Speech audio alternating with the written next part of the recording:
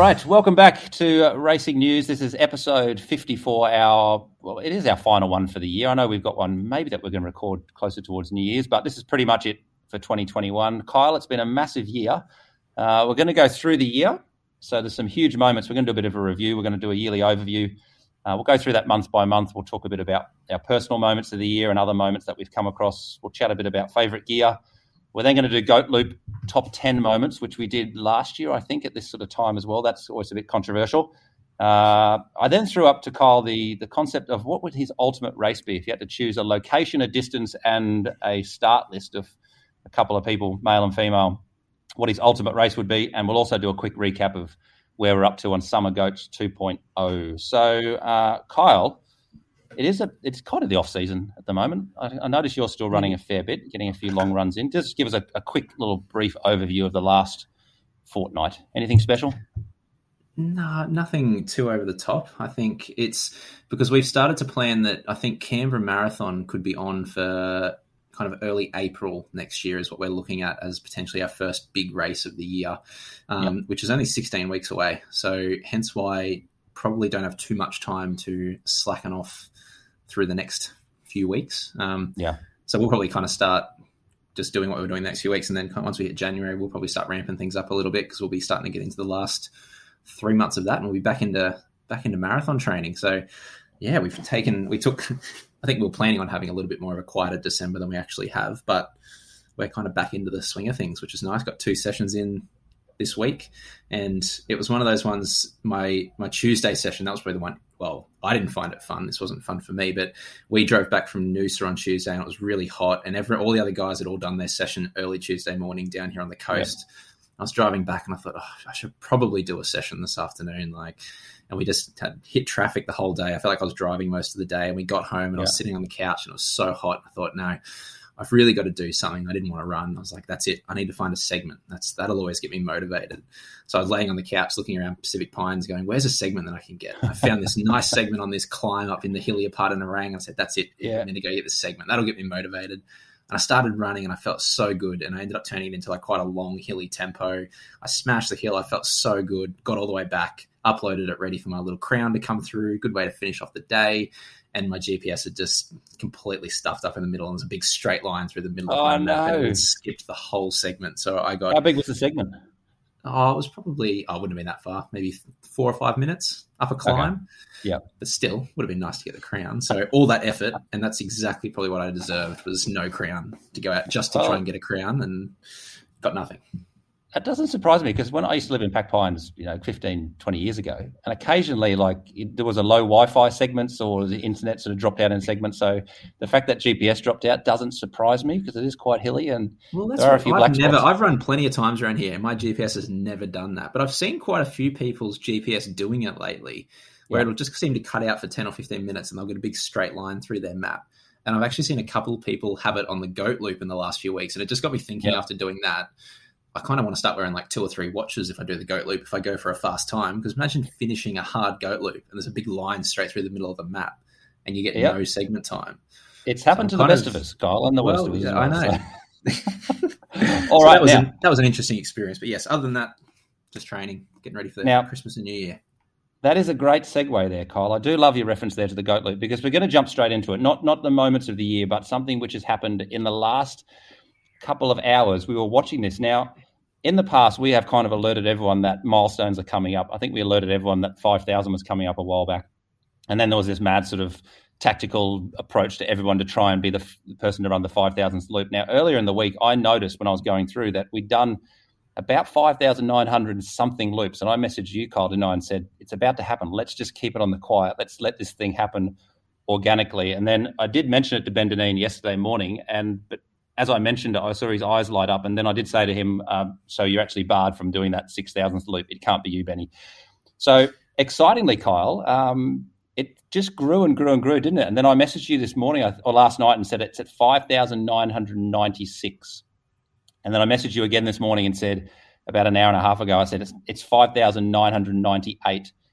And then in the last hour, Kyle, can you talk us, have you got the details there? Can you talk us through what's happened? The 6,000th Goat Loop has actually been run pretty much as we were getting ready for this podcast. So it came down to 4 minutes?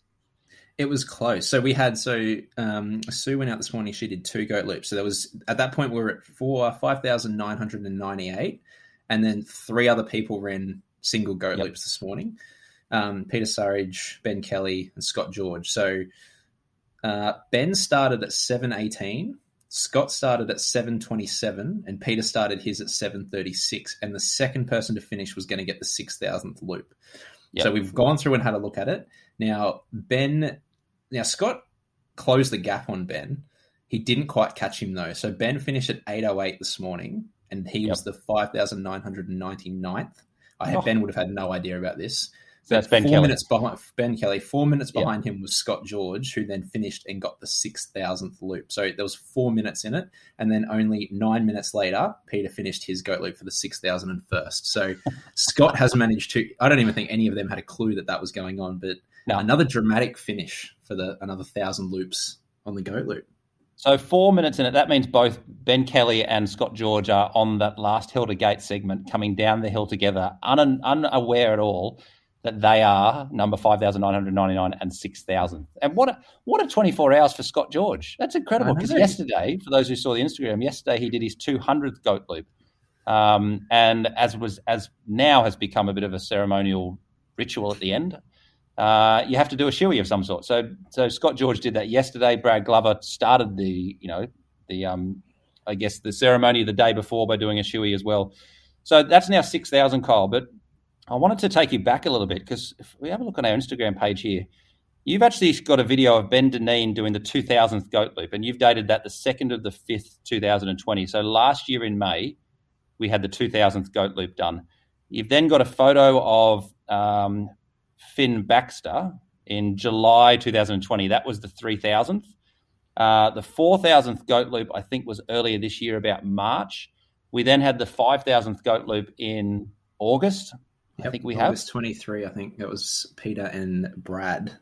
And now December, we have the 6,000th goat loop. So it's obviously more and more people are running this goat loop, aren't they? As I said to you before off air, I feel that there's some sort of graph needs to be done here. Maybe you can look into that, showing the exponential growth of the goat loop. A bit like the exciting thing is now we're due for 10,000 by the end of 2023. We will be over 10,000. That will be a big one. And we're not going to be that far away from it, I don't think. So 10,000 loops is coming up in the next year or two. Well, I mean, I don't know if this is a bit of a giveaway, and I'll probably rue saying this eventually, but on the Strava app, can you see the total number of goat loops run, or can you only do that on the desktop? I think it's only the desktop. You can only do that on the desktop. Right, okay. As I said, I'll probably rue putting that out there, but that's how we kept a bit of an eye on what's going on with the goat loop. So, well done, Scotty George. What an amazing 24 hours it's been for him to be able to run his 200th goat loop and also run the 6,000th. So, Kyle, your number? You're still at 101? 101, as I have been for probably the last six months. Okay, that's good. So I've still got the lead on that. But now I just want to give you a little, I'm on school holidays at the moment, so you do find yourself just flicking through Strava, don't you, and just looking at stuff that really doesn't really matter, but you eventually kind of make it matter. So what I've done here, Kyle, is I've gone through the 10 loops of the goat loop, from goat loop 1.0 right through to the enloopment, which is 10 loops. And I've actually had a look at how many segments have been done. So now the goat loop, we're at 6,001. Manmaker, which is 2 loops, I think it's about 787, I think, is what it is about at the moment. Widowmaker, 267. Jack Day went out and did a Lazarus in the heat of the day yesterday, I think. So that's now pushed the Lazarus up to 133. Here, Kyle, is where I want your predictions. So 4 loops has been 133 times. How many times has the impossible been done? 83 is my guess. 82 at the moment. So you're pretty close there. Yep. What about... That was a complete guess. That's good. Okay, what about 6 laps, the Nirvana? That's only going to be 49. Bit of a gap there. Pretty good. 53 at the moment, as far as I can tell. This is good. I'm doing well. Ultra Goat, so 7 loops. Ooh, that's probably going to be around that 31. 38. Oh, okay. Underplayed that one. 38. 8 loops. The Farmer. 27. Spot on. 27 it is. 27 bang on. I'm back. 9 loops. Silly Billy. Oh, see, I think there's a few that have done 8 and not gone past that. So I'm going to go down to 20. 19. Pretty good. Pretty good here. This is good. And see, this is the interesting one. How many people stop at 9 and don't go to 10? Like, if you've done 9, you should do 10. So what would you say for enlistment then? I'm going to say no, because Peter McKesker's done it when he did his 9. I'm going to say there's been 17. 15. Pretty close.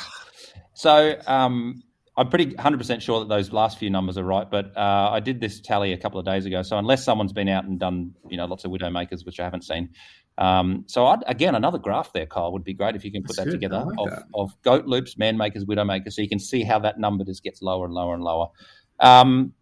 But yeah, so it's been quite an extraordinary year on the goat loop, and we'll go through that a bit later on. But Kyle, I don't want to take you to start with through the first 3 months of the year. As I said, this is a bit of a review of the year as it is. So I've gone through and had a look at the episodes that we've done and had a look at my notes and just made note of, I guess, some of the highlights. And I do apologise for anyone out there if I leave something out, because no doubt I have, because it's a massive year. I actually thought this would only take me 5 or 10 minutes, and it took a huge amount of time. So I want to take you through the first 3 months, Kyle, and then you can give me your, I guess, just a quick, brief reflection about that. So January kicked off. We had the Tamborine Relays, which was quite a good event up there on Tamborine, the 6-person relay or the 3 or the 2-person relay. If you remember, the SEQ series was the months were all thrown out a bit out of whack because of the COVID, things that we had in 2020. So Cecilia Mathis wins Pomona and starts off what would be an incredible year for Cecilia with the trail running for her. We had a female parkrun world record done as well in January. February, Ryan Crawford wins the Hare and Hounds, as does Risha Lewis. Do you remember Fluffster the Emu becomes famous at the Nambour Parkrun? That was not something I had on my top 10 highlights of the year, but I'm glad you've brought it up. And then Jordan McLennan runs 15:29 at Coomera for a course record there. March, the Goat Loop hits 4,000 loops. Andy Day and Dave Vernon start to dominate the SEQ series, because I think that's about when Dave Vernon started to enter the SEQ series. And of course, I think, the big race from March was Tate Hearps runs away from Kyle and Tom Brimelow in the Raw or Up the Buff. What do you remember from those first 3 months, Kyle? January, February, March. Well, just on that Up the Buff one, I really wanted to chase Tate that day, and Tom's like, no, just let him go. We'll get him later in the race. Don't worry. So, I'm sure that's how it happens. I'll put the blame on Tom for that one as well. Yeah, that seems like an eternity ago. I'm remembering now, you're just talking about David and me watching him run away from me on the single trails at Hinds Dam and just absolutely destroying me on the back half of that course. And then I've also now been reminded that day that I'm pretty sure on the last couple of Ks of that segment, Jack Gill ran faster than me in the long course, which he's reminded me of as well. Oh, I see.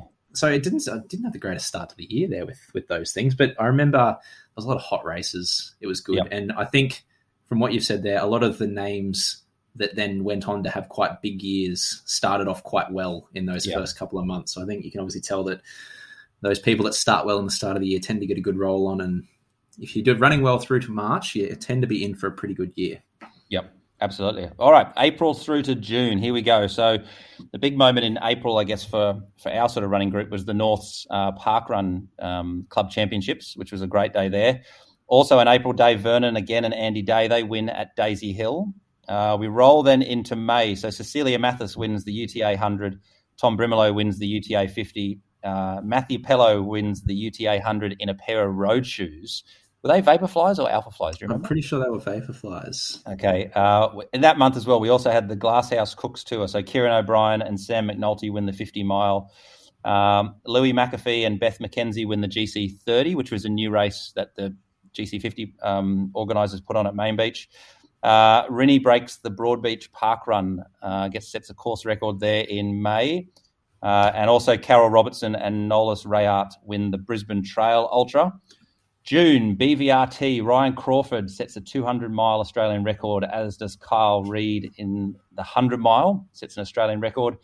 Tim Fisk wins the now famous Sandgate Parkrun, championship race in 14:53.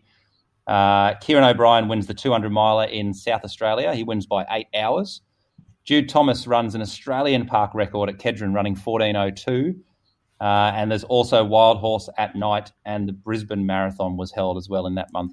So Kyle, April, May, June. What's your memories or your takeaways from I those? think the standout from that was watching Tom and Cecilia down at UTA pick up victories for Southeast Queensland. I think that was like up there with probably our moment of the year as far as the local runners that we talk about on this podcast, and kind of big moments was seeing those two go out and absolutely dominate down in New South Wales in enemy territory. So that was probably my big highlight of that part, seeing how well, Cecilia and Tom did down there as well. But again, seeing, Ryan and Carl's 100 and 200 mile records on Australian soil, like there's just some fast running happening. So just, again, it's a good time of year. That's probably my favourite time of year to race.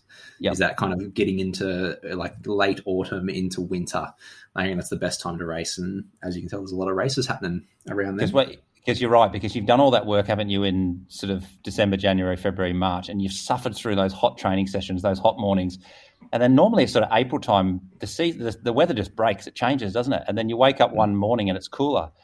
And all of a sudden you're running quicker, you're feeling better, and then it's almost like you said, the time to race, because you all the hard summer work is out of the way. As we said, that's. Did you remember the podcast we did with Kerry Suter for the UTA preview? And I remember we said to Kerry, watch these people, watch Cecilia Mathers and look out for Tom. And we mentioned a few other people there. I think we actually talked a bit about a clean sweep as well, didn't we, for Queensland? Because Ben Duffus was doing 100, and we thought potentially that could happen. We weren't too far off. It could still happen next time. You just don't know. Definitely.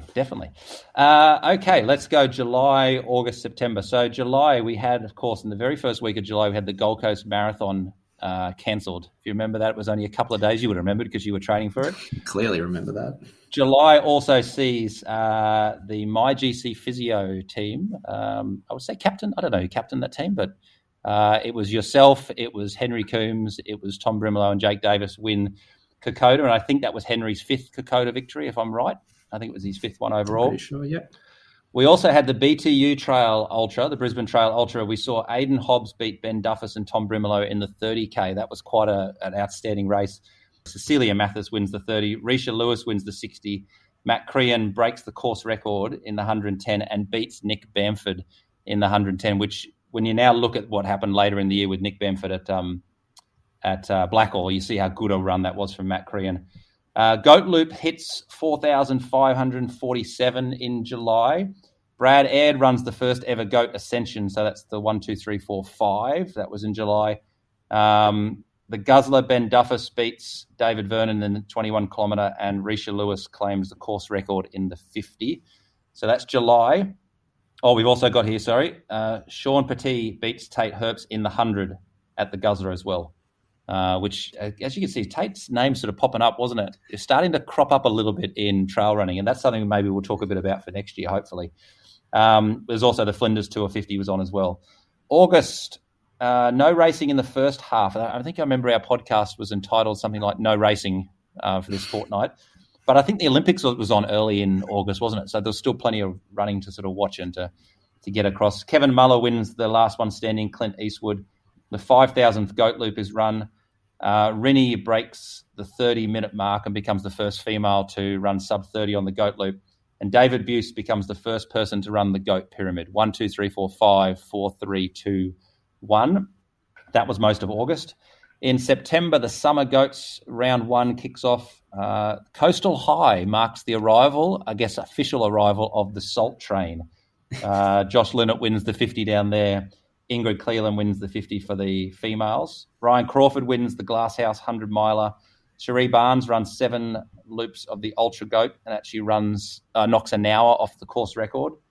Ryan Crawford in the same month wins the Butter 48-hour track race. The Scenic Rim race is hampered by fire, with Erin Robertson leading the longer race. I think it's 105. Is it 105 or 110? What, 105? She's leading at that stage when it gets called off. And Hayley Teal and Tom Brimelow win the 65K there. So there's July, August, and September. It's a big couple of months. Isn't Lots of racing seems to happen. How good's that? Good memories of those few months. Any big memories from those? Anything that pop out? Like lying in the medic tent at the end of Kokoda. I really clearly remember that. That was a highlight of the year for me. Yep. It's just I got to do that at least once a year. I feel like, or I haven't probably pushed hard enough in some race. So that was a good highlight. But again, I think similar names popping up. Like you can see how dominant some of these runners have been in Southeast Queensland, especially in the longer distances. We've got a fair bit of depth and talent up here, which is pretty good to see. And I'll be very interested to see how long those names stay at the top over the next couple of years and whether we get some new names popping up, which I think we will. Because that's interesting, isn't it? Because that's when I sort of came into trail running, that was something that people told me straight away, is that even if you look in the professional ranks and you look in the amateur ranks, there seems to be a high turnover of people, a high turnover of names. So it'd be really interesting to see if these names are still there in, let's say, 5 years' time. Hopefully they are, because outstanding runners for Southeast Queensland. August was really hampered, wasn't it? I don't know if we had a lockdown or we had races cancelled. My memory sort of says that we did. A lot of racing between July and September in particular. Sorry, I've gone over the page here. September continued. Sorry, here we go. Was a big few months. Still in September. I've just turned the page here in my notes. Risha Lewis runs 8 loops, which of course is the farmer on the goat loop, and takes the 6, 7 and 8 crowns. Peter McKesker runs 23 loops of the goat loop, 7 more than anyone has done before. And here we go, Kyle. This is probably the note of the year. In my notes, the emergence of the so-called Beast of Nerang in September. I had that written down. That's the first Hang ever. On, let me just double check my list of my highlights. No, that did not make it. Yep. How did that skip my list? So that's the first ever noting of the so-called Beast of Nerang in anything literacy based. So there we go. So sorry to Risha Lewis and the Beast of Nerang that I had you over the page there, but that's September. So Kyle, let me go through October, November. And not really much has happened in December. No. October's a big month, though. Brad Ed and Scotty George run 23 goat loops for Taj. The SEQ series begins, and Jack Gill, Murphy Rankin, and Brian Wilder take 2 from 2 in that month. Nick Bamford wins the Blackall 100. Risha Lewis breaks the course record to win the Blackall 100 and comes 4th overall. Tim Vincent beats Tate Hearps and Courtney Atkinson in the shorter race at Blackall in the 21. Dave Vernon breaks 27 minutes on the goat loop and becomes the fastest non-Olympian goater. Aaron Robertson runs 15 goat loops in, as I remember it, Cole, really treacherous, slow conditions. Yeah, it wasn't nice. And breaks the overall record for 15 loops. And then we had Summer Goats 4.0. November, Derek Lee wins the cut. Jack Gill, Murphy Rankin and Brian Wilder also win again in the SEQ series that month. We had the Ultimate Norths relay at the GC 50, which was quite an interesting day. Amber Johnson and Tim Vincent win the Red Bull Trailheads, which was an exciting addition to the running calendar. We then had Summer Goats 3.0. And then in December, not much has happened. BOR at Daybreak. And, of course, as we just mentioned, the 6,000th goat loop. So, as I said, apologies to any race or anyone that I have left off there, but I literally went through my notes and just picked out the big moments, the big races. There's been that's a lot of racing, isn't it? That's a lot of things. That is a lot. Lucky we have a podcast to break that up throughout the year and don't have to talk about that all at once. It's a nice little summary for anyone that hasn't listened to anything this year and jumps on to this one as their first episode. You don't have to go back and listen to anything now. You can just... Well, that's right. That's the year. Right. What a year. That's the technique. Don't listen and just listen to the last one in December and you get a quick 10-minute overview of what's happened. Anything there, Kyle, from October, November or December that has stood out for you? No, well, again, I don't think I'm going to pick and choose between those performances. I know we're going to go into our top moments soon for some of those things. But again, just good, consistent racing. It was so nice this year just to have so many more races on after the year we had last year with races. Obviously, there's still been some difficulties this year with COVID, but we've had a lot more racing this year than we had kind of through, especially the middle of last year. We pretty much had nothing other than people trying to run the goat loop. So that's definitely continued. We've just had some racing around it, which has been nice, but another big year.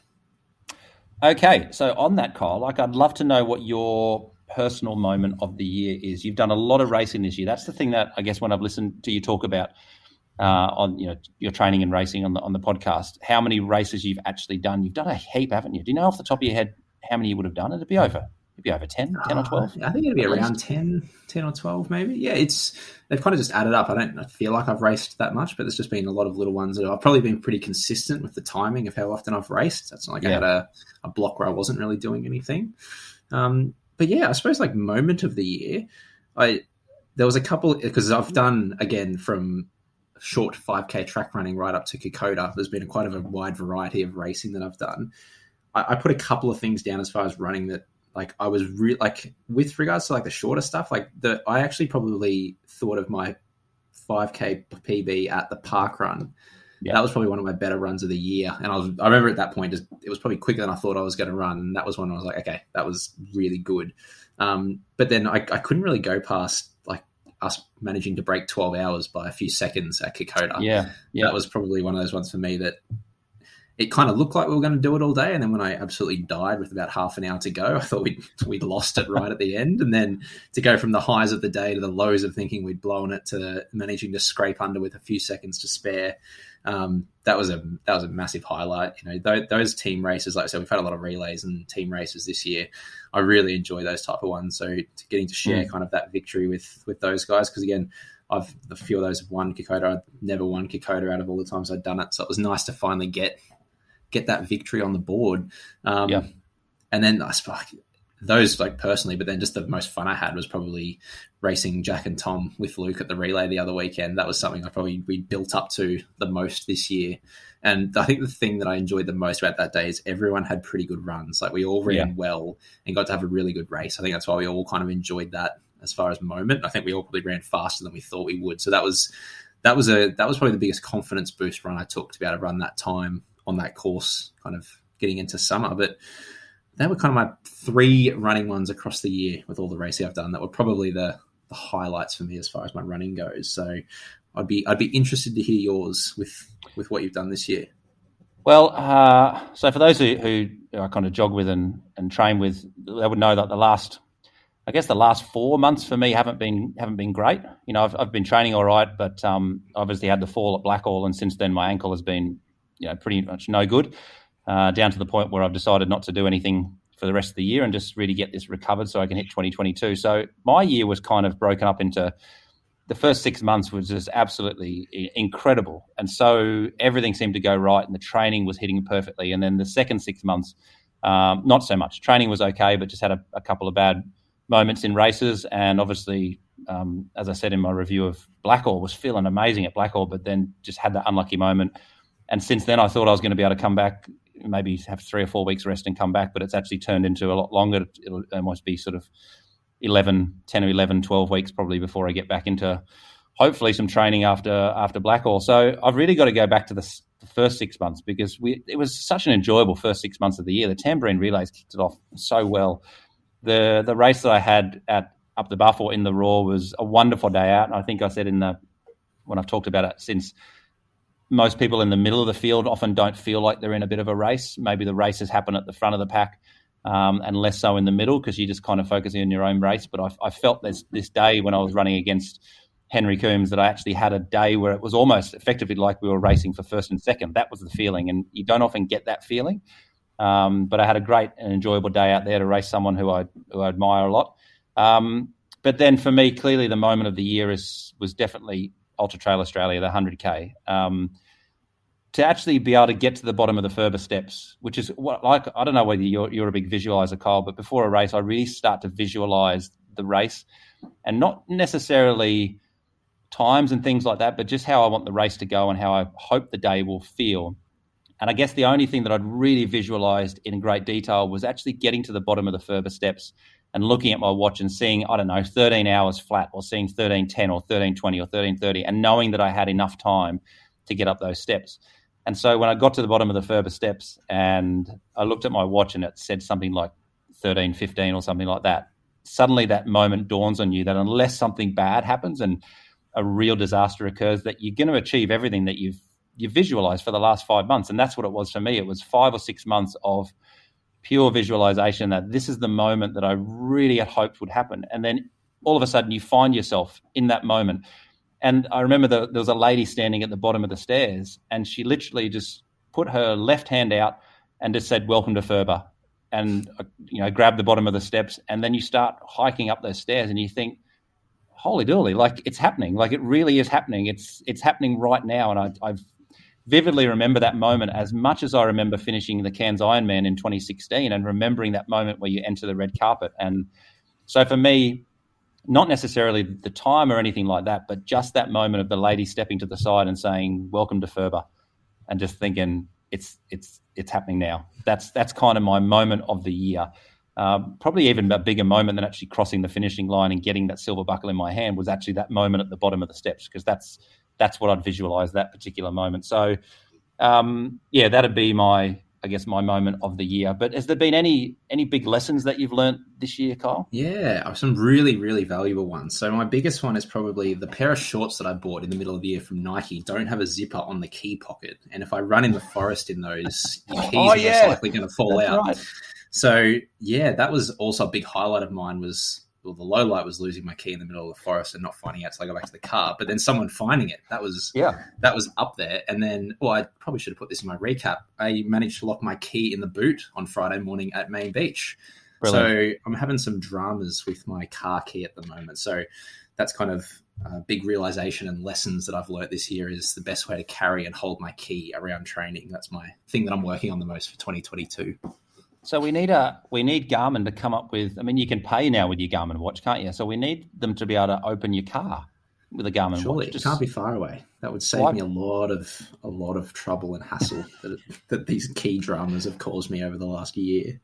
But from a training point of view, like, is there anything that you've done in training that you think that's actually lessons don't have to be bad, do they? All the time they can be good things. You can find things out where you go, I've got to implement that again next year. The biggest thing that I think this year, and I was thinking about this actually driving back this morning, was, and it's kind of just naturally grown, is the group that we've now got that I'm kind of training with, and just how consistent we've been training together this year. It's made training so much easier this year. I think we've all been so much more consistent knowing that every morning we get up, there's a few of us that are going to be there every morning where we train pretty much every day. And we all kind of hold each other accountable to be there. I think if none of us were meeting each other all these mornings, we'd probably have a bunch of sessions and stuff that just wouldn't happen. So that's probably the biggest thing. It's the first year I've probably done it like this, where I've got a group that I'm training with all the time. And I feel like my running and training is just kind of gone to another level because we've got people around us that are pushing each other, and we've kind of got a little bit of that competitive spirit, but we all, look after each other and push each other well. And if I look back at previous years, I probably did the majority of my training by myself, whereas this year, pretty much it's a really rare thing for me to run by myself. Like I'm pretty much with groups or people pretty much every day. And it's probably made the most enjoyable year of training. Like we've always had good training, like long runs and, race events and traveling with stuff. But it's probably the most I've enjoyed training since I've really started running, because you feel like you've kind of got that team environment and you've got a group that, you're looking after everyone else, not just yourself. And I think that's helped dramatically with my running this year. So that was my big takeaway was, having a good group of friends that hold you accountable and, you catching up with regularly and getting to train with.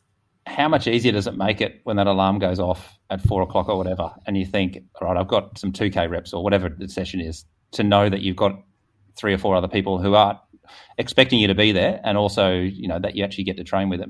It must make speed work, particular and tempo runs, so much more easier to actually get to the session and not change. Well, I don't even think it's not even. I used to have those mornings when my alarm went off early, and I'd just go, "Oh no, I don't really want to do this." Whereas it's just become such second nature that just get up and go to the session that I don't even think twice about it anymore. But I notice if there's ever a morning where I'm just, generally like Saturday mornings are the ones for me where I could go out early just by myself for a jog. I'm 50-50 on whether that run actually happens. Whereas if we were all meeting each other, I'd probably go out every week. So it is just that accountability that there's people there that are waiting and expecting you to be there. So you just get up and go. So I think that's super, super useful and definitely been a big positive for me this year. Yeah, definitely. I think for me, biggest lessons, it rotates a little bit around the actual same event, is that Guzzler for me was on that particular day, like I really didn't want to be there. And I think I even talked a little bit about on the podcast in the episode before about how to get yourself motivated and how to get yourself lifted up. And standing on the start line of the Guzzler, I really didn't have that desire to be there and that feeling to be there. And, when I eventually pulled out of the race, I remember thinking afterwards, like, why on earth has this happened? Like, this is just ridiculous. And now as I look forward to 2022, I actually see the lesson that I learned from the Guzzler is that for me personally, I don't ever want to be on the start line of a race that I'm not 100% invested in and I'm not 100% full of belief. I went to the Guzzler, I picked up a ticket for it from a friend, and, it wasn't something that was on my radar ever really. It was just something that I grabbed after UTA. And as a result, I kind of got the result I think I deserved because I wasn't fully invested in it. So I think that's what I learned, is that any race that I do, particularly if it's an ultra of a significant distance, even probably a half marathon and a marathon as well, I have to be 100% invested in that, and I've got to be 100% honest with myself. And if I'm not feeling it, a month out or 3 weeks out, then sometimes you just have to make the call and go, you know what, maybe this race isn't for me. But then also the week afterwards, I also learned a huge lesson. It's something which I've watched other people do this year, is that informal challenges and personal challenges can be just as rewarding as races, official races. So the week after the Guzzler, I was obviously pretty annoyed with myself for what happened at the Guzzler. I went out and ran the 6 loops of Nerang and ran 42 Ks on the Goat Loop. And actually doing a personal challenge that no one knew about. And, you're sitting there after you've done a personal challenge, and I was sitting in Nerang for about 30 minutes all on my own, knowing what I'd just done. And I was really, really proud of myself for actually getting the crown and running the time that I wanted to do. And there was something amazing and something great about just that anonymity, that just being anonymous, that no one else had been there, no one had seen this happen, no one knew it was going to happen.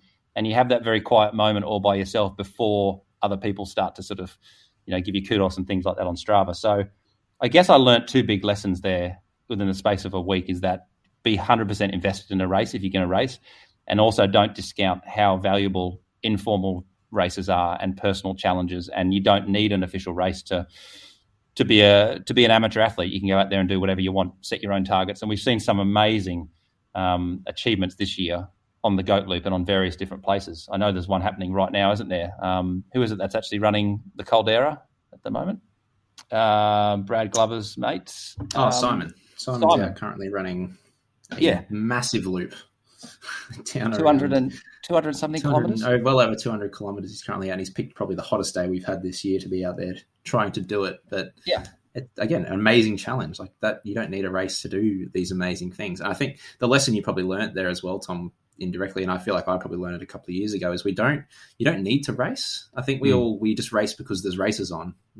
That's just what we do. Race pops up, I better enter, and we just do it because I don't even think half the time we know why we do it. It's just that other people are entering, so I may as well do the race. And I know for me now, when I kind of set all my goals looking forward into next year and stuff, none of them are to do with races. Like none of my goals in running have anything to do with a specific race.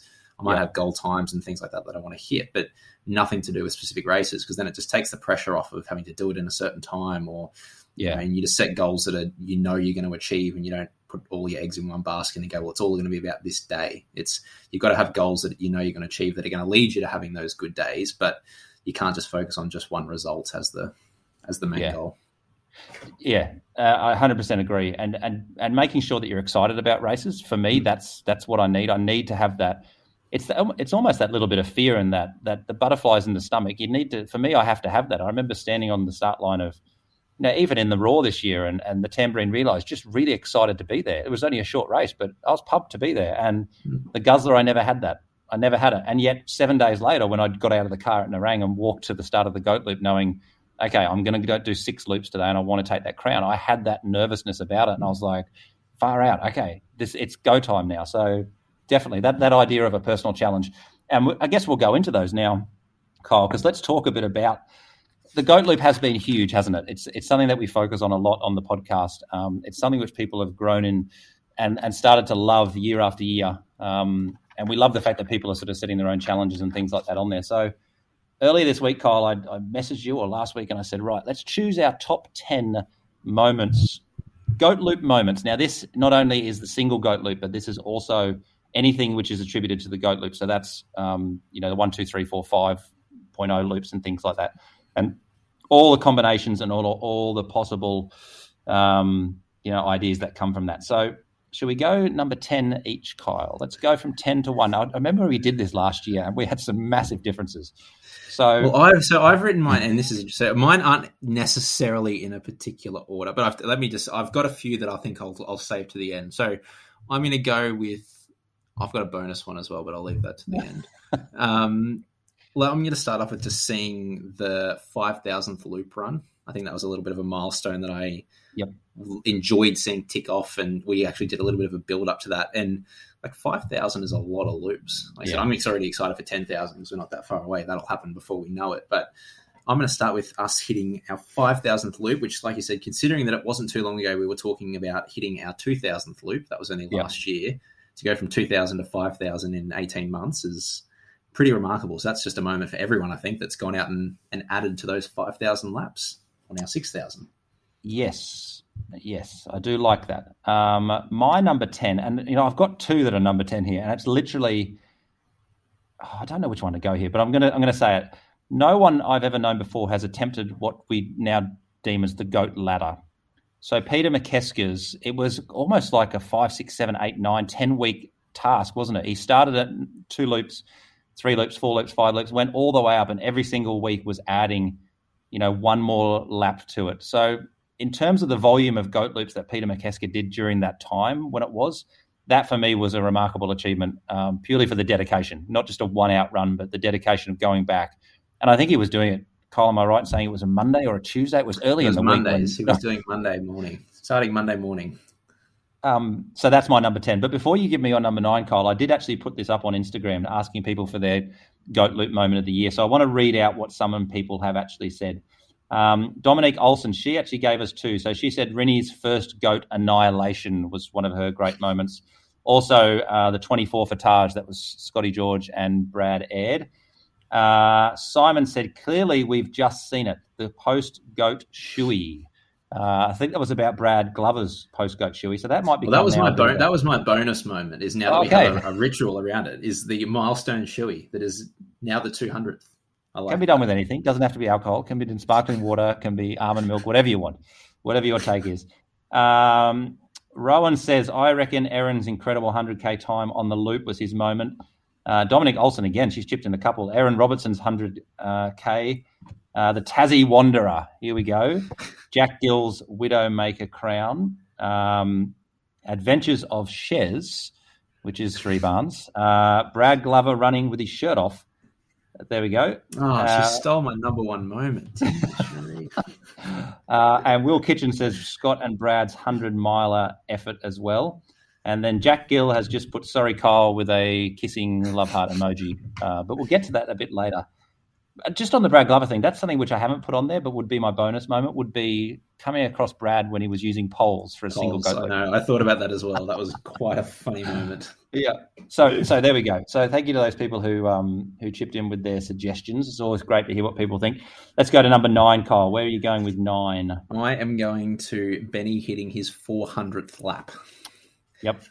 Okay. That is on my list. I think 400, again, we're talking about people just starting to hit 200. I think we've had 4 now, including Ben, but he is close to double everyone else that's even close to chasing him. So he will be most likely celebrating his 500th before we know it at the rate that he runs GOAT loops. So over 400 loops. I think I saw a couple of people post that Ben's run more GOAT loops than they've done runs ever.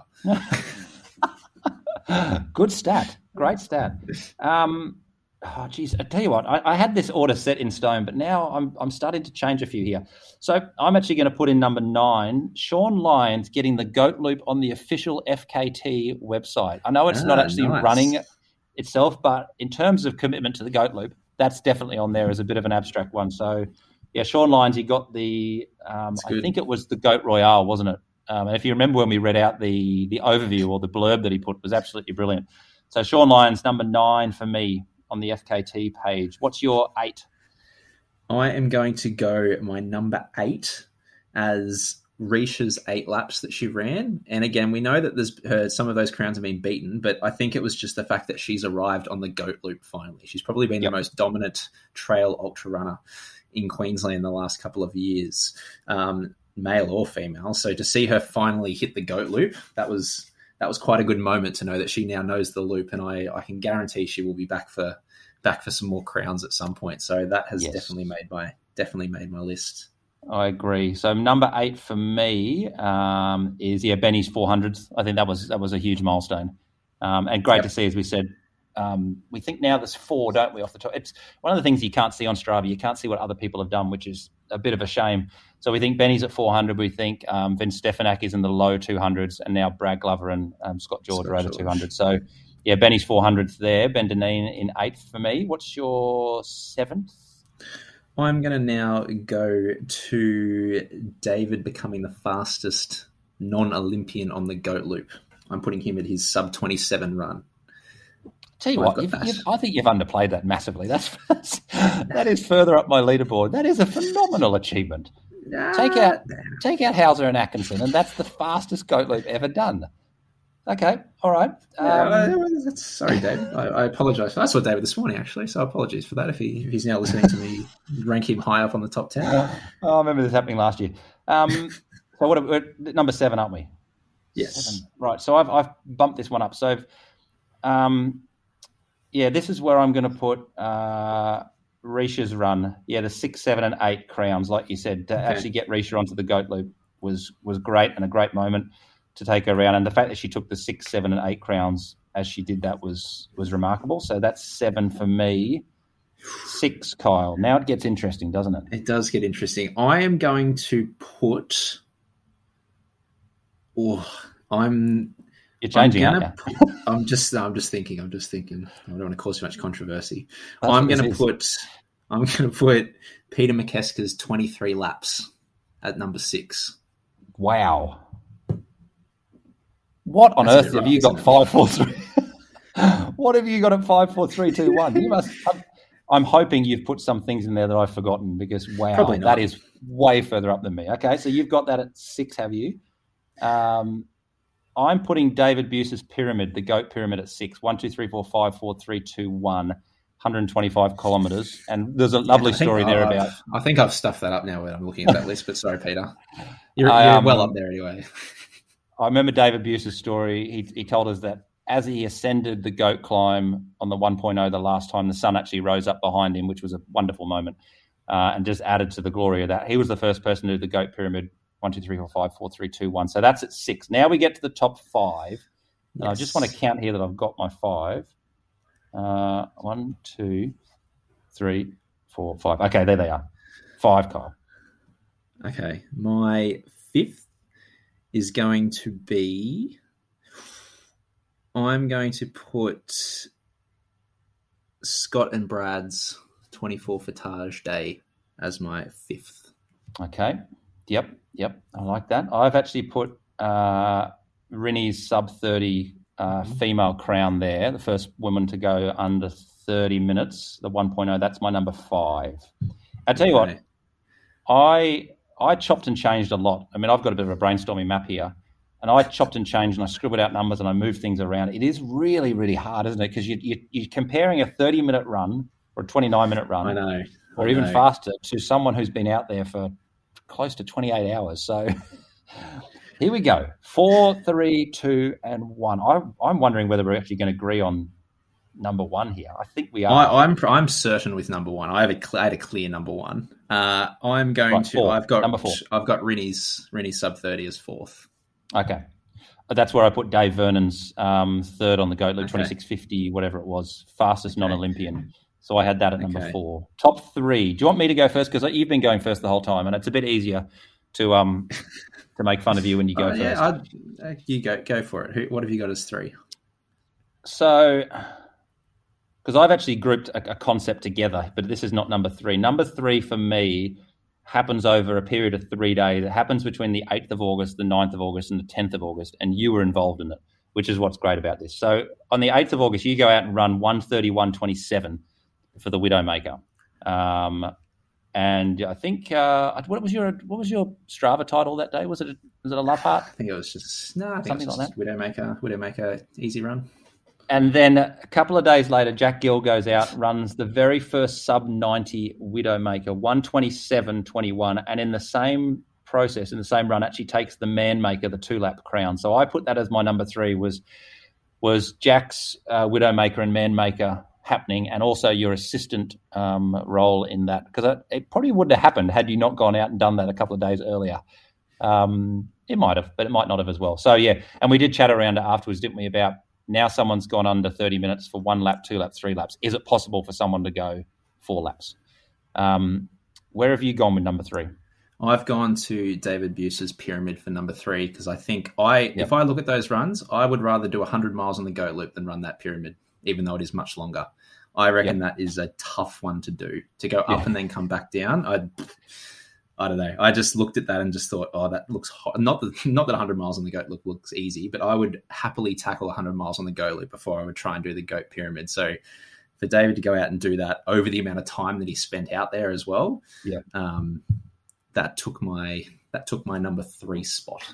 Okay, so and judging by this, I feel like I've missed something because I'm trying to work out what you've got as number 3. No, because as I said, I've grouped number 2 together because I couldn't separate them because number 2 I've actually put together. So I've actually got 3 moments here for the next 2, but I put them together into one single idea because A, it's almost the same event, and B, it happened so close together. So I've actually put Peter McKesker's 23 loops and Scott and Brad's 23 loops together as my number 2 moment because, as luck would have it, we knew that Scotty and Brad were sort of planning this as their run for Taj, and then we heard that Peter was actually going to be doing this, and neither kind of knew about each other, but just at that moment, for some reason, everything lined up, and the GOAT universe just said it's to happen now.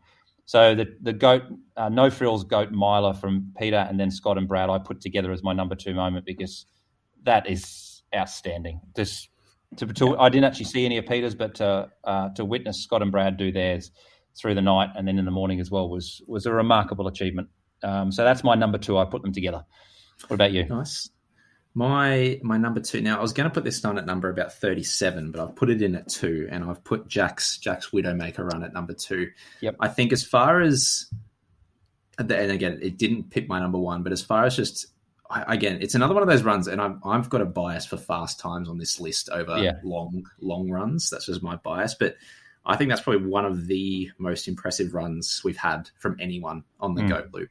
I think everyone kind of thought it went, oh yeah, it's up, 127. But if you look into the distance and the elevation he ran for that and the time, ridiculous, absolutely ridiculous. If you compare it to kind of look at the average pace for that versus things like Up the Buff and In the Raw, significantly faster than that. You look at even the time for like UTA in the 20, I know it's a different type of race and things, but I think that was probably, when I saw it, was probably the performance that I didn't quite believe the most. And I reckon he could probably go a bit quicker too. But I've got that at number 2 because I think that was probably one of the more impressive runs I've seen on the go. And then, that's a great point. And then we had the discussion afterwards, didn't we? Because it's very, very similar to the distance and the elevation for a 5.0, wasn't it? Yeah. I can't remember what Jack and Tom actually ran for Summer Goats 5.0. Do you remember what 5.0? I don't think it was anywhere near as quick. I think it was in the mid 130s. I'd have to go have a look at it, but I don't think it was anywhere near as quick as anywhere near. And I think, here you go.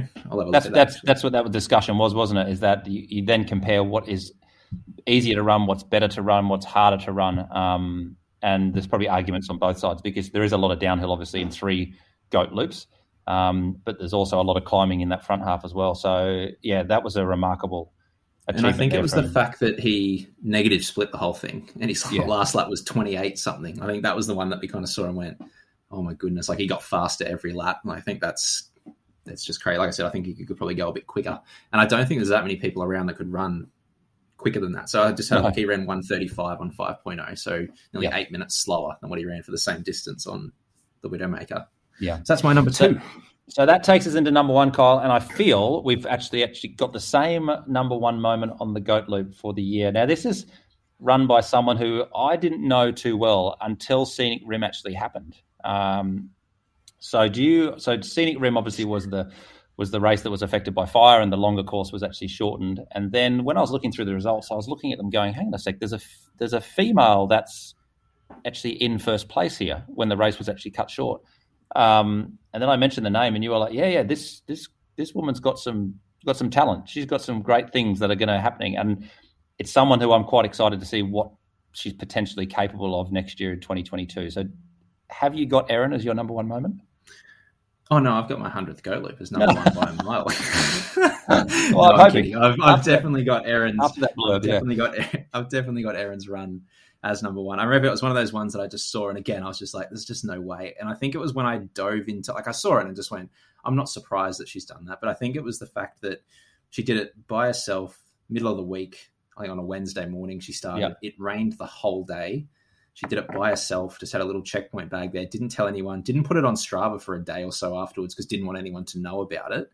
Yeah. And then the fact that she broke Risha's 6, 7, and 8 lap crowns, nearly broke Brad's 10-lap crown and took well over an hour off the 15-lap course record. I think it was an hour 40 or something, just crazy. And it was just the fact that she just annihilated every single kind of crown or performance she could from 6 laps up almost. So that by far and away was my highlight of 2021.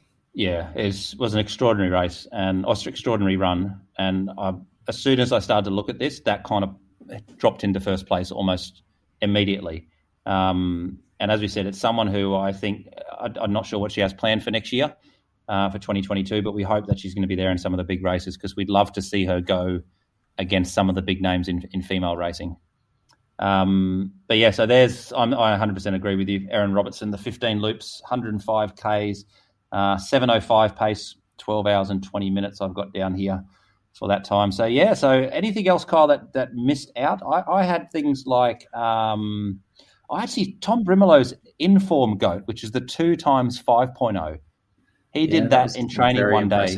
Yeah, 4 hours and 1 minute. And I thought that's probably worthy of a mention because obviously to go sub 4 for the first time will be a possible aim on that. I had just I think the other one is me. Well, I was to say his 3.0. I think Tom's 3.0 time is also ridiculous as far as just performances go. But we've come to expect it from Tom that anytime he goes out and does a hard effort, it's going to be something impressive. But yeah, I think his 3.0 time was probably one of the, like, as far as the summer goat so far, it's probably my pick of the run so far. And maybe added to that, you could also put in there that Tom's newfound love of all things goat loop and all things Nerang, because he pushed back against it for a little bit of time. And this year it seems to be the love affair with Nerang has begun. I also had in there Brad Aird's Goat Royale crown, I think was middle of May. The first time that he obviously did the Ascension was a good moment as well. Plenty of things that have actually happened. Plenty of things. And it's a different list compared to last year. Last year's list had a lot more shorter distance loops in it, I think, whereas this year there's a mixture of things. But I wonder potentially where we can go with this next year. Where's the top 10 going to go? Because not when we first started discussing this, Cole, I didn't think of 10 straight away. I had to go back through my notes and go, okay, what are the actual moments that jump out? So, yeah, I don't know what 2022 is going to hold on the Goat Loop, but we will look ahead in fascination. I look at that list now and just go, surely we can't top that in 2022, but I'm pretty sure we probably said the same thing after Goat Mania and everything that happened in 2020 that we weren't going to top it, but it just keeps delivering this crazy loop. I don't think it's ever going to die now. It's going to be there forever. People will be hatching plans and hatching ideas and hatching races, which, Kyle, leads me beautifully now to a little fun idea that I threw up to you. We have discussed this a little bit in the past. If you were to design the ultimate race based on what you know this year, and I think the point with this, it has to be based on I guess, real-life races and on real-life ideas and real-life events. So based on what's happened this year, I said to you, I'd love you to generate a race of any distance that you want over any elevation, any course, and come up with a few names for people that you would be interested to see race this. And you might even predict a winner, or you might just leave it open and say, what do you think would happen? So you've gone a male race and a female race. I've done the same. So let's see what you come up with for this. So I think we'll go I'm going to talk through the course. Yep. Now, this isn't an actual course. This is just a theoretical course and a distance. So I'm interested, Tom, what did you choose the same distance for both of the male and female? Yes. And what distance did you go for? 45 kilometres. Okay. I've gone 60 kilometres. Oh, nice. Okay. Yep. I've gone 60 kilometres, and then I've got some detail of how I've broken down the race, what the elevation and what the race is actually going to look like. Okay. So I think this would make it very interesting. So the first 15 Ks is flat. Yes. It then goes into 25 kilometres of rolling trail, and it finishes with 20 kilometres of steep technical trail. Oh, jeez. So that is the course, which I think is, when I go into who I've got running, would make it very, very interesting viewing. So it's 60 Ks. Yep. Starting with 15 kilometres dead flat. Might even go road. Beautiful surface. Yep. 25 kilometres rolling trail, similar to Nerang. Yep. And then we're finishing with 20 kilometres of steep technical trail, quite steep, technical, rocky terrain, big climbs, big descents. Okay. Last 20, finishing with a 3 kilometre technical descent. So that's okay. That's the course. Thrown in for good measure. Okay, so 60K, all right. So take me through your start list then for the males and your start list for the females. So it's interesting. So I'll go through the female ones. Now, this is a race that could absolutely, the male one less likely to happen. The female one potentially, would most likely happen. So this is going with names that we talk about all the time here that I would be interested in. So, and I've gone with Risha Lewis. Yep. Hayley Teal. Yep. Erin Robertson. Yep. Cecilia and Rinny. That's the exact same start list that I've got. That's the same 5. The reason, I look at that and go, I think it's an interesting one because I look at that and go, well, the first 15K on the flat, I know Rinny would be the fastest on the flat. She'd probably hang on the rolling stuff, but then don't know how she would hang on the steep technical stuff and over 60 kilometers, and it's quite a long run. So I know she'd back herself to still try and win that race, which is why it'd be entertaining to watch. But then you've got people that I think could go out a little bit more, looking at those other girls, again, there's probably some that are happy running on the flatter a little bit more, and then the majority of those other girls like the steeper technical stuff, so they would come through in the back half of the race. And I think that would be a fascinating race. So when you envisioned your 45 kilometers, what type of race were you thinking? Well, it's based purely on the fact that we've discussed this before on the goat loop. So I know 45 doesn't get you exactly a perfect, goat loop, but it would be between 6 or 7 goat loops. And for that exact same concept. So I had Cecilia, Risha, Rinny, Erin and Hayley.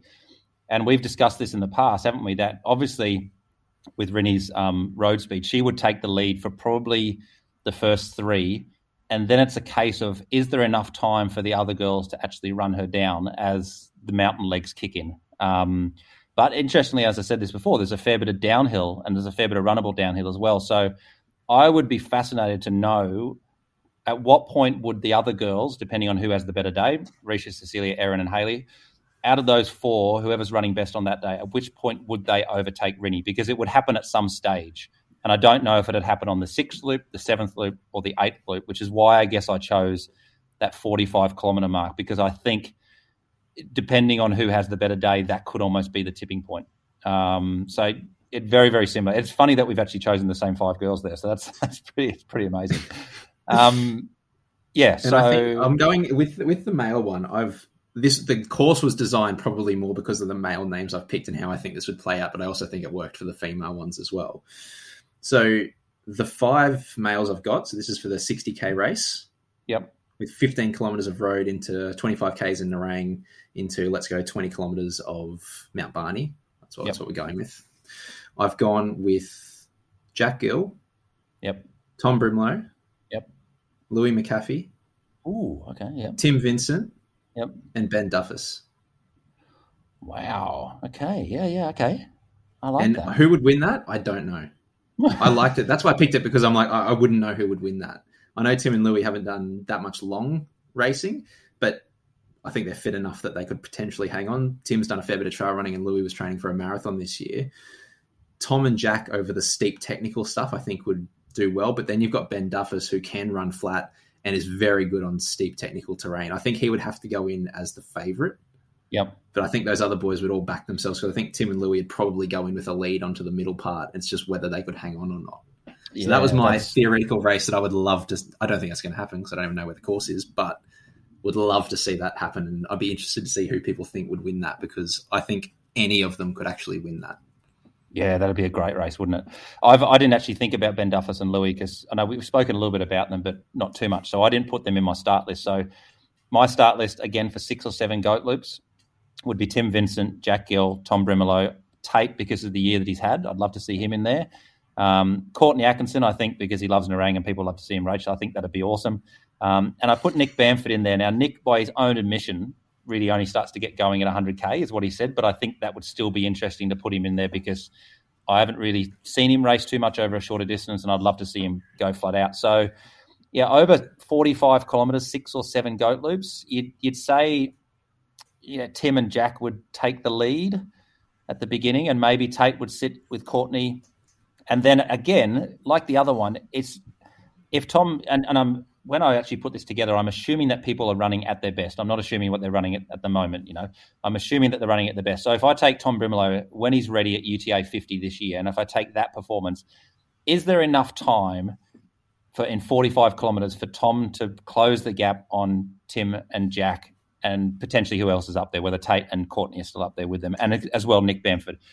So I don't know. That's why I think 45 kilometres there would be a fascinating race. And I wrote down in my notes here, I'd love to be at 42K or 43K, like with a couple of kilometres to go, because I still believe that those boys would probably have a lead. It's just a case of who's finishing faster and who's finishing stronger. So, yeah, that's kind of the ultimate race. And I'd be fascinated to find your course, Kyle. That'd be a great one to watch. But I think I chose the Goat Loop as well, purely for viewership, like spectatorship, That's because true. That's true. You could just set up a little deck chair at one of the points and just go, I'm going to watch this actually happen.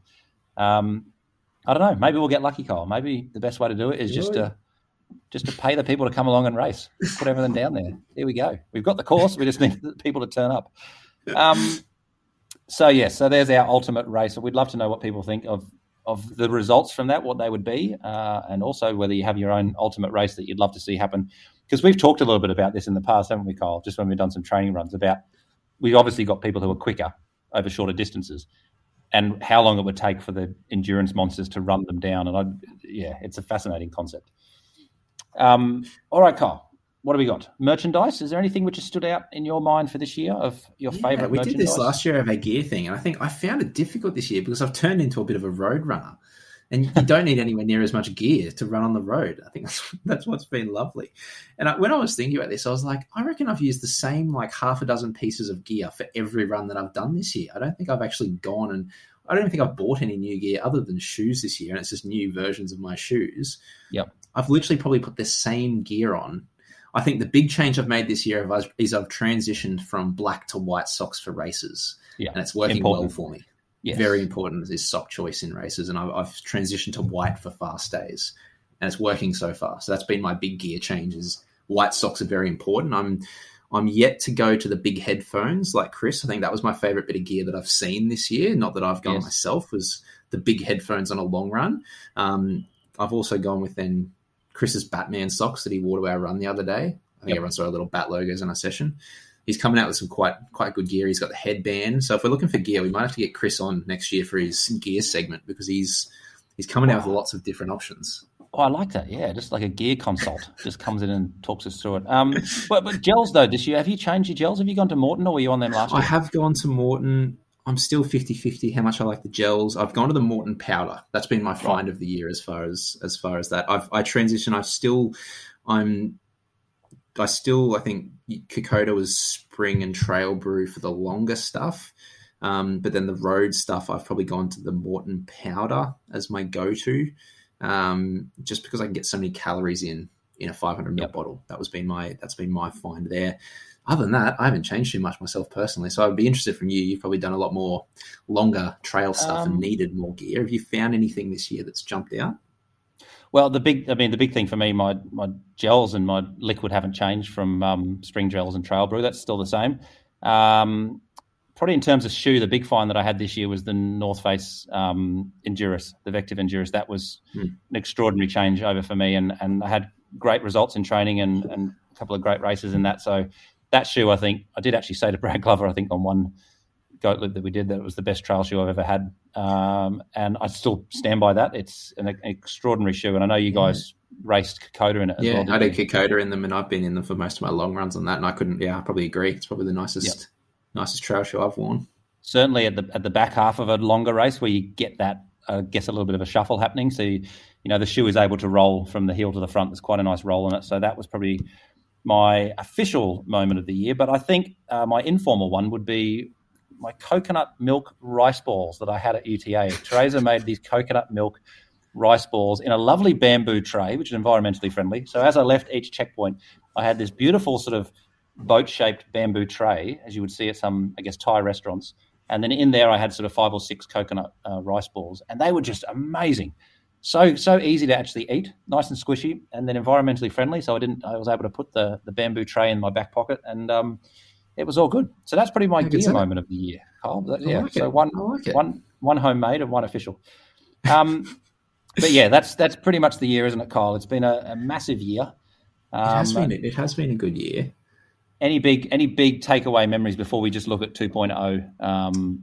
Well, I think the other thing that I'm going to do, so when we started this podcast, I think it was on the first episode, I said the segment that I'm going to keep is I'm going to keep tally of how many goat loops we've run. Oh, yeah.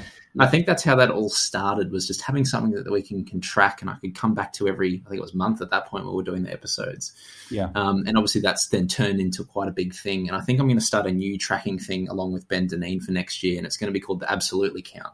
And we're going to count how many times that you say absolutely. And I've been counting this episode, and you've already had a couple, which has been quite good. And I'm hoping you haven't picked up on them. I'm not going to tell you where they are so you can edit them out. We might start the Tom Batty Absolutely Counter for 2022. Well, I've changed it today. I've actually said incredibly when when the word absolutely is about to come out of my mouth. So I'm aware of it. So, anything else? Let me just go to 2.0 then, because I've just got the results let's up do here 2.0 as well. So as it stands, 2.0, what is the date today as we record? It is the 19th. We're actually doing this on the morning of the 19th, the Sunday morning, because this afternoon we have the North's Beer Mile, which would be the first time ever that's happened, so that could get a little bit messy. So it's an earlier podcast today, but as it stands at the moment, the males, 10th, Zach, 9th, Matt Burt, 8th, Scott George, 7th, Reece Drummond, 6th, Henry Coombs, 5th, Jeremy Patch, great run from Jeremy there, would love the downhill. We know he's a good downhill runner. Here's the big battle, 3rd and 4th. 4th is Sam McLaren. 3rd is Darcy Swain. 2nd, Andrew Pearce. 1st, Tom Brimelow. So one name missing there. So he's got 12 days in order to do it, but Tom Brimelow has the bonus points for this month up his sleeve. 43.01. Females, a couple of new names here. 10th, Hanny Antonio Allison. There we go. 9th is Sue. 8th, Natalie. 7th, Sammy. 6th is Ricky Pring. 5th is Mel Haley. 4th, Janice Tide. 3rd, Danielle Murray. 2nd, Dana Marr. And 1st, Stephanie Wilton. So again, Kyle, a couple of names missing there. Haley Teal, not on the board yet. And Ingrid actually messages and said she's moving. She's moving into state, so her summer goats is over. So that's a bit of a disappointment. But she said, Ingrid said down where she's moving, I think she said there's one called the Witches Loop or something like that. And I have said to her, send us a Strava look at it, because they have their own little loop down. I think she's moving down into New South Wales somewhere.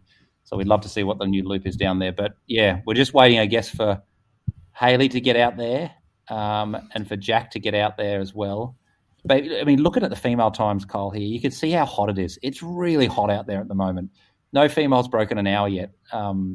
And the male times, they're certainly quick, but there's some gaps in there that we haven't seen before. So, yeah, the 3rd and 4th between Darcy and Sam is massive. Andrew now, Pearce was Sam in front of... I was trying to look for the overall leaderboard. Was Sam in front of Darcy by a point after 3? Because these two have had a good battle. So I think at the moment it's now tied. Is that right? I believe so. Are those two now level? I was trying to work out where we're up to with the overall leaderboard. Yep, I haven't got it here with me, but I think, if from my memory, I think they're actually 1 point apart. So at the moment, if that stayed the same, they would be tied going into the last round. And of course, Jack and Tom will be very, very close to the victory for the last round as well. That's interesting. But yeah, we go, Kyle. There's 2021 pretty much wrapped up. Any final comments? Any final overviews? Any final remarks? I think it's been, I suppose, overall, if we look at the year, like we've gone, our page has now got we've got an Instagram page, we've got a Patreon, we've had a big year. It's good. I think we've actually probably haven't missed an episode this year. It's probably the first year out of our couple of years where I think we've nailed every episode. Yeah, pretty much. It's good. It's been a big year.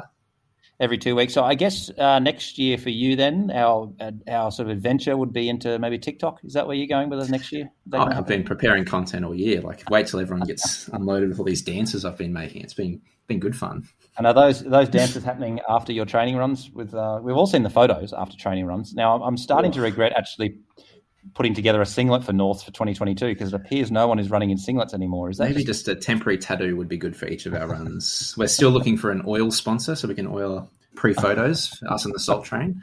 So if anyone's out there that has an oil company, that would be fantastic. Yep, absolutely. There we go. There's another absolutely for you. I'll put in there 2 at the end there for you. Add them to your account. And the only other question I have for you, Kyle, is do you have any Christmas Day like running traditions? Any Christmas Day or any New Year Day running traditions? Is there anything that you desperately do or you have to do? Nothing. No. I try to get out on January 1 just to kind of start the year off well, start ticking off my yearly totals, because that was the other thing this year was me trying to get to my 5,214 kilometers, which I'm going to fall short of. But I think I'm just about to tick over 5,000. I'm at 4,968. So I think I will tick over 5,000 for the year. So that's been good. But other than that, I think this will be my last Christmas not as a dad. So I'm going to enjoy every minute of a nice peaceful Christmas, because Christmases are going to get fun and crazy from now on. So it's going to be a quiet Christmas and New Year for me, which will be good. But what about you? Christmas, New Year, what are your go-to runs? Well, Christmas Day, I normally have a tradition of getting down to the beach and trying to go for a bit of a jog down there. I always like to get out. But as I said, I've decided not to do any running for the next couple of weeks to try and let this ankle heal. So I don't know, a Christmas elliptical, a Christmas row, a Christmas swim. You and Jack Gill could have an elliptical off on Christmas Day. So something different. Maybe just a Christmas Day walk, which I'll Strava for your benefit. But yeah, that's about it for me. Hoping 2022 starts off with some running for me next year. But I guess, Kyle, from both of us, we'd love to thank all our listeners out there, because as much as we love doing this podcast, it's really the engagement that we get from people that we absolutely love. We love how much people are passionate about it, and we love how much people get involved in it and talk about the things that we chat about. So from the two of us, a huge thank you to everyone out there who's listened. Thank you to anyone who's subscribed to Patreon. That's going to grow and get bigger and bigger over the next year. And to anyone out there who just passes on this podcast from person to person through word of mouth or shares it on Facebook, we really do appreciate it. And Merry Christmas to everyone. We'll be back in 2 weeks' time, but that'll be just in the new year. So we'll have a bit of a preview of 2022. And maybe you can tell us what you're looking forward to in 2022 as well, because we've got we're going to make some big predictions, aren't we, Kyle? You and I. We are. We're definitely going to go with our predictions for 2022 and see how far off we can be, because I don't think we've had the greatest run with predicting some things. We've had some good ones, but we've had some shockers as well. So no, it's been a good year. So Merry Christmas to everyone listening. Have a safe Merry Christmas, and we'll see everyone 2022. Yep, definitely. All right, mate. Have a good Christmas, and chat to you in 2 weeks' time. Same to you. We'll see everyone then. See ya.